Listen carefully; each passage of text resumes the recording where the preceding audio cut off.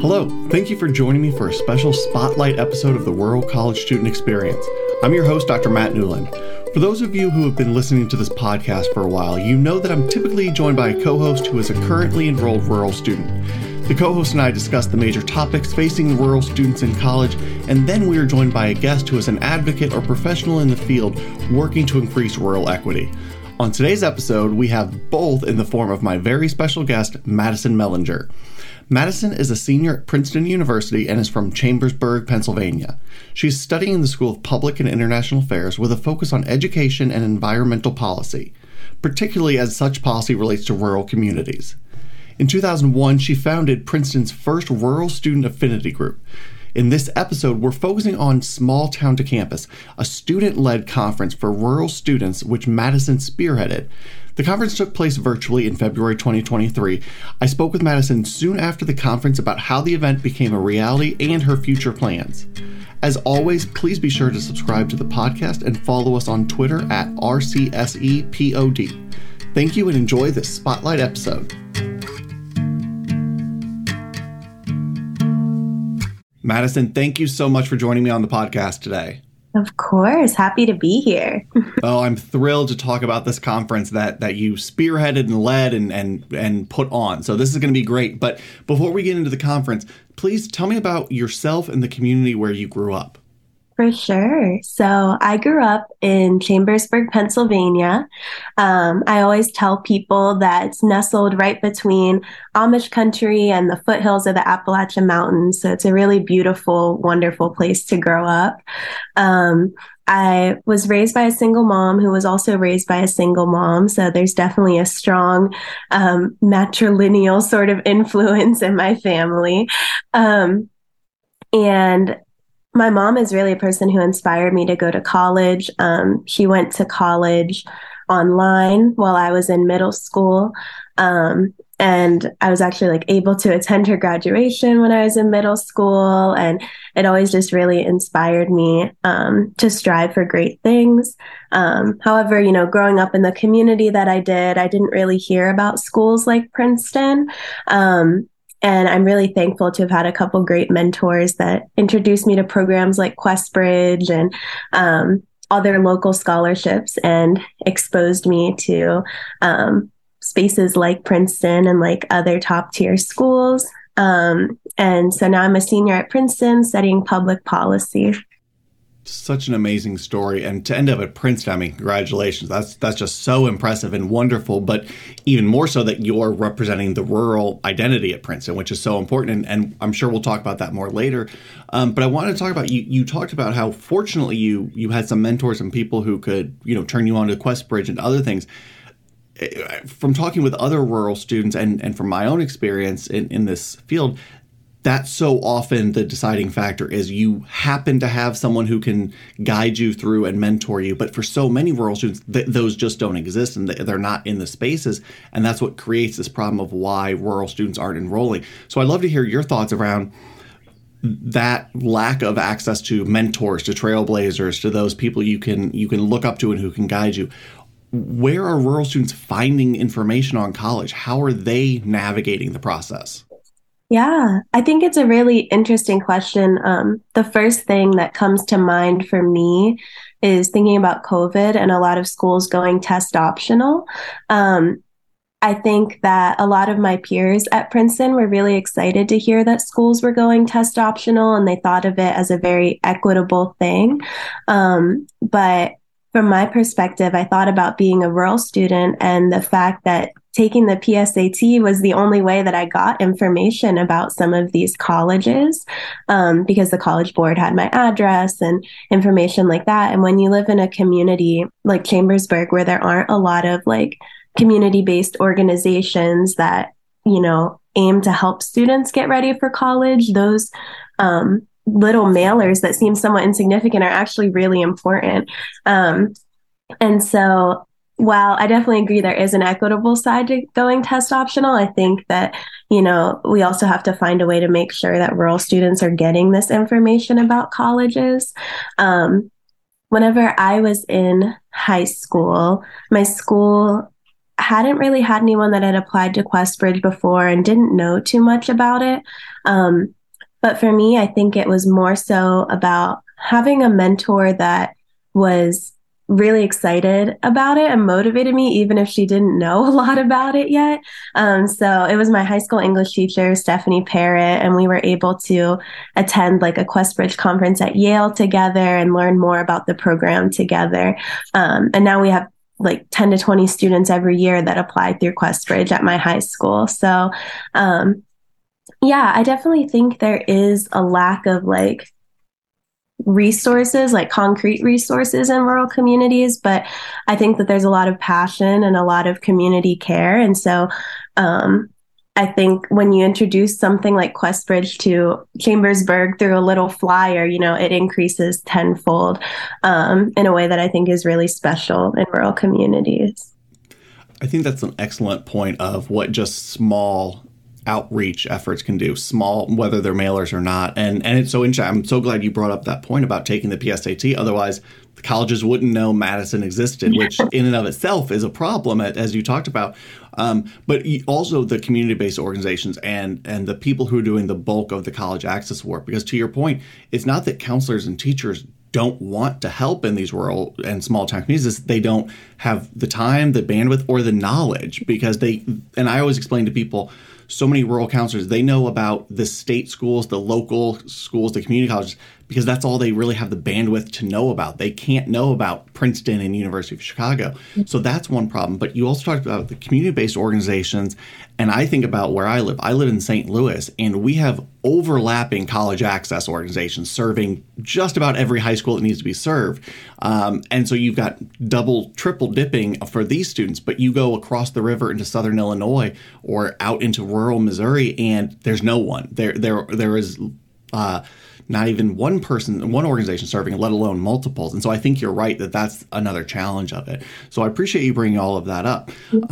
So you were able to get all of that information. You were able to get on your journey to college. What was that transition like, showing up at Princeton, being a rural student? Did your rural identity affect your transition, or has it affected your experience? Totally. I don't know. I talk with my mom about this sometimes and we just laugh because I was so excited to leave. Like I was totally ready to get out of Chambersburg, experience something new. And when I got to Princeton, even though it's only 3 hours away, there was definitely a big culture shock for me. A lot of people consider Princeton to be a pretty small, quiet town. But I remember my first year, I had trouble sleeping at night. I was like, it's so loud here. And all of my peers were like, oh my goodness, like this is the quietest place I've ever been. So, yeah, there was definitely that sort of adjustment. And then I think there was also a really big adjustment in terms of just hearing the ways that other people talked about my home community and communities like mine. I think this is most likely true at other schools too, but at Princeton especially, there is definitely a lot of misunderstanding around rural issues, and a lot of stereotyping that goes on. So a lot of the comments I would hear when I first got to Princeton was like, oh, you're so lucky to have gotten out of that place or to not have to be with those people anymore. And, that really hurts when you first get to school and they're talking about your community and your family that way, especially because I know that the media often portrays rural areas with a lot of stereotypes. And I know a lot of people that don't fit those molds whatsoever at home. So I think I had to, from the beginning, I really had to get used to sort of defending home while also acknowledging some of its downfalls. And it was a really tricky nuance to navigate as a 18-year-old, trying to understand these things for myself. So I think developing a rural student group at Princeton really helped with a lot of that. I had a strong community of people that I could talk through these things with and not feel so alone in the way that I advocated for home. Yeah, well, I'm so impressed and proud of you for developing the thick skin that you have, but it's unfortunate you had to do that. I think you're right that especially in very elite spaces and higher education's full of them, we do have a lot of these biases, these stereotypes, these preconceived notions about rural spaces, because for a lot of people on college campuses, especially faculty and administrators, the only rural or small town experience they have is seeing it on TV and in movies, and that never represents rural well, right? It's always in a deficit. It's always the middle of nowhere. That only poor dumb people stay there, and so for you to hear that response in that very rarefied elite space, it makes sense. And so, but I love that you're there and you were being vocal and trying to stand up for your hometown, because, it's a part of who you are. I think that's wonderful. Tell me about the rural student group. Is there a big rural population on campus where you were able to recruit a good number of students? Yeah. I think that it's a little bit complicated. This is something we talked about at the Small Town to Campus conference, but it's really tough to identify who is a rural student and who wants to identify as a rural student. So it gets a little tricky. But in my experience developing the rural student group, the way that I started it was through our Center for First Generation and Low Income Students. They do a lot of robust affinity programming. And so I felt like that was the avenue that was easiest for me to start a group. And doing outreach through their networks, I was able to meet with probably 20 to 30 other rural students, which is a pretty good number for Princeton. Princeton's not a very big school. And a lot of the experiences were very varied. Like some students would email me and ask, do I count as a rural student? And I would kind of have this conversation with them, obviously you're drawn to this identity for some reason. So let's talk through it and see if this is a space that you want to hang out in, because we're totally cool with that. And I would have some students like from overseas or foreign countries that were like, is this only for rural students in the United States? And so it got a little complicated at times. And right now we're also thinking about the fact that the group is really limited because we're only reaching out within that first gen low income student group. And that does cover a lot of rural students. A lot of rural students are low income when they come to college just by nature of like the communities that they're coming from, but it doesn't cover everyone for sure. And so we're trying to think about ways to expand outreach. I've been talking with the admissions office, and so hopefully we can get some sort of connection there to do some more expansive work in terms of identifying rural students and supporting them. That's wonderful. I'm almost afraid to ask this next question, but have you been able to identify any rural faculty members from rural backgrounds and communities, or senior leaders from rural communities who are willing to kind of volunteer their identity or be an advisor or part of this in any way? Yeah. So in my experience, I haven't been able to identify someone that is super excited yet and ready to advise a group yet. But I think it's so interesting. A lot of faculty members that I've spoken with, and maybe this is just like a product of their generation in some way, but even if they are rural, they don't necessarily speak about it in the way that rural students do. And I don't know if maybe it just wasn't talked about during their time in college or something like that. But a lot of faculty members I'll end up working closely with, and then I realize they have this like immense rural perspective. Either they grew up in a rural community or work with rural students. And so, I think I'm still trying to figure out how to like navigate that conversation to where like, we're sort of speaking the same language about like rural college access. But when we get to that point, it's really exciting to hear faculty experiences. I'm hoping we can loop some of them in. Yeah, I'm hoping you can too, and I wish you the best of it, because I think that would make such a huge impact on the students, the current and future Princeton students. So good luck with that. That's great. Yeah. Okay, so let's talk about the main attraction, the main event of why we're here today. Please tell us about the Small Town to Campus conference. What inspired you to launch this?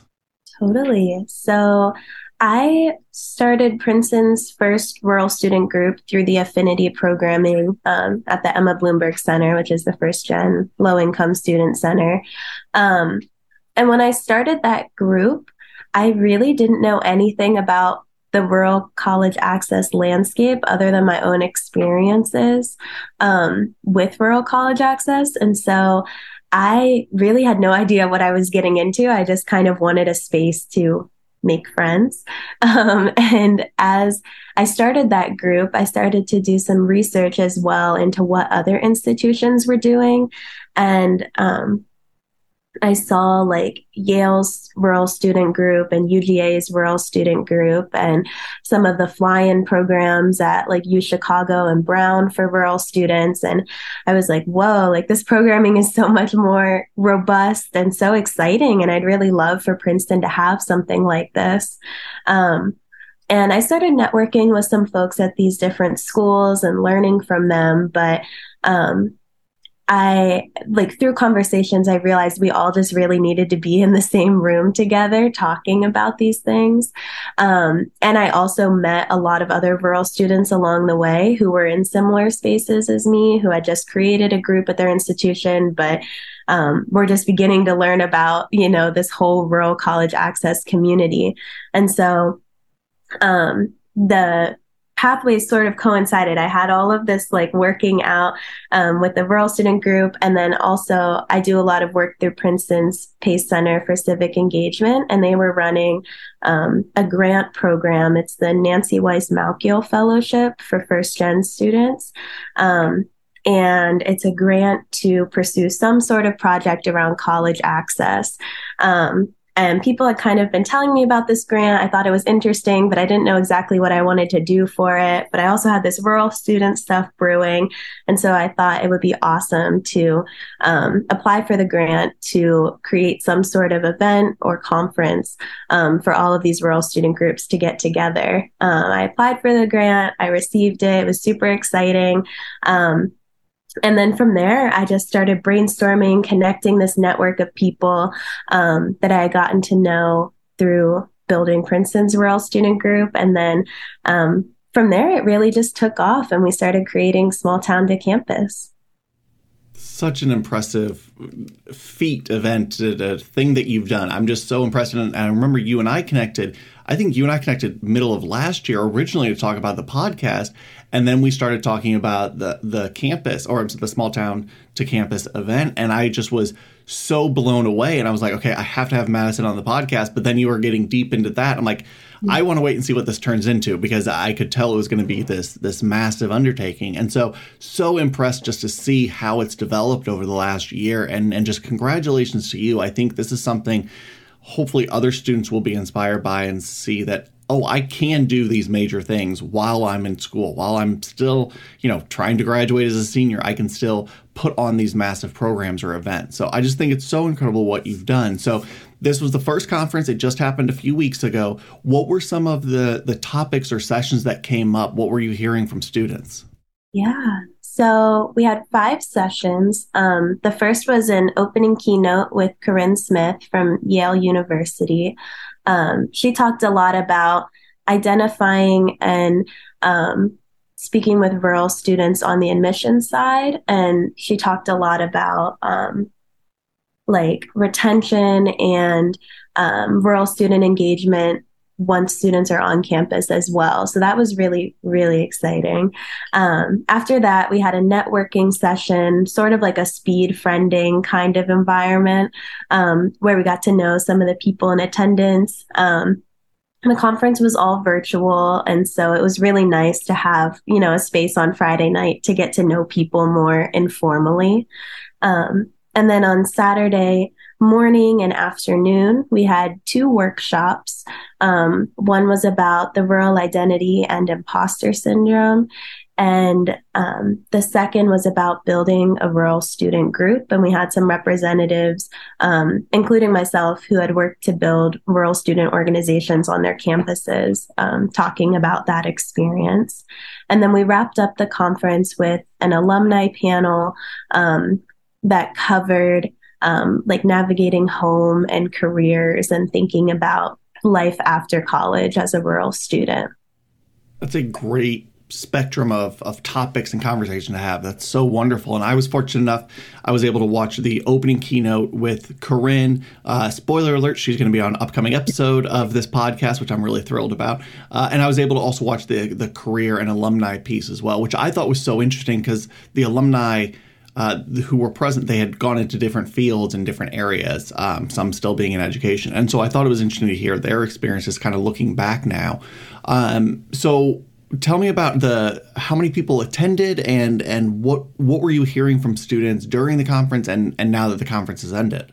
Totally. So we had about 80 to 100 people attending, which was really exciting.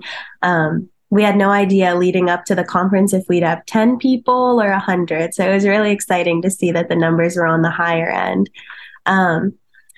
During the conference, we got a lot of really awesome feedback. It was really exciting because people from all different paths joined the different Zoom sessions. So we had students like myself who wanted to learn more about building out their rural student group, but we also had admissions officers. We had people who work with community-based organizations, which we were just talking about. And that was just really exciting to see. Some people that joined, didn't really identify with being a rural student or just from a rural community, but they really wanted to learn more about the experience and learn how to serve rural students, which was so exciting. We've been getting lots of great feedback on the conference, and people seem really excited to hopefully host another one next year. I think, if anything, it's just a really great space for all of us to touch base, to hear what the other rural student groups have been up to, and think about how we want to move forward with our own groups. That's so wonderful to hear. So what now? What is there movement afterwards? How can students? Well, for students who weren't aware of the conference, how can they get in contact with you? But how can they also stay in connection with this network that's evolving, especially if they want to start something like this on their own campus? Yeah, totally. So right now we're thinking about how we're going to pass the conference on. We have a lot of people who are sophomores and juniors right now that are really excited about tackling this next year. So I'm really hoping that they'll stay in touch and I can pass on all my materials to them and really let them take it from here. But if anyone wants to get involved next year, you can totally reach out to me. We're also working on setting up a small town to campus email address so that everything just goes right to that Google account and lives there forever. But yeah, I don't know what's best. We can totally link those things in the description for the podcast.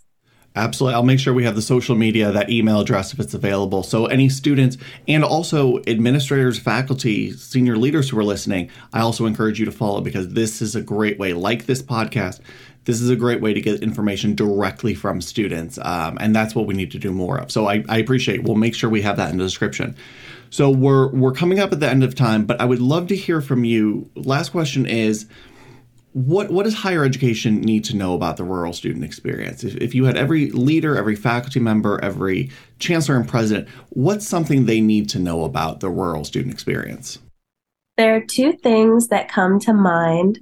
I think the first one is that the rural student experience is extremely rich and diverse. Like I was talking about earlier, I think a lot of people have they carry a lot of stereotypes about rural communities. And I think it's really important to view your students not as like the model exception rural person, but as part of their rural community. And to really think about, the complexities of their identity. The second thing that comes to mind is actually something that someone brought up during the conference. A student had mentioned that at their school, rural students make up only about 3 to 4% of the student population, which is true at a lot of top tier universities. And I just think it's really important for, higher education leaders to realize just how small the rural student population is. And while we're working to change that, I think it's really important that they understand that right now that perspective is not going to be present in every classroom. And so it's really important to consider that. I know I'm having some issues with this currently in some of my classes. Professors and the way they talk about rural communities it's really frustrating. And in some ways, I want to be the student that can stand up and say, oh, here's a different perspective on rural communities. But at the same time, like I said, the rural experience is so rich and diverse that, I can't speak for everyone. And so I think as much as possible, while we work on getting more rural people and rural students in these spaces, also thinking about how you can pull in, rural speakers or rural scholars' work in the higher education space is really important. I agree with everything. And I hope anyone who's listening is heeding that advice, because I think it is so important to understand the experience, talk to your students, and know what is being communicated back to your rural students from faculty, from administrators. So I think that's all excellent advice. Unfortunately, that's all the time we have. Madison, thank you so much for being on this episode. Thank you for the work you're doing with the conference. Again, congratulations on a successful first year. I hope it continues on into the future, because it's just such a great opportunity for students. Yes, thank you so much. Well, and thank you everyone for listening. Please be sure to follow us on Twitter at RCSEPOD. You can also follow me at Dr. Matt Newland. Thank you for listening. Be sure to subscribe to the Rural College Student Experience wherever you get your podcast. That way you know when a new episode is available. Thank you for listening. Have a wonderful day.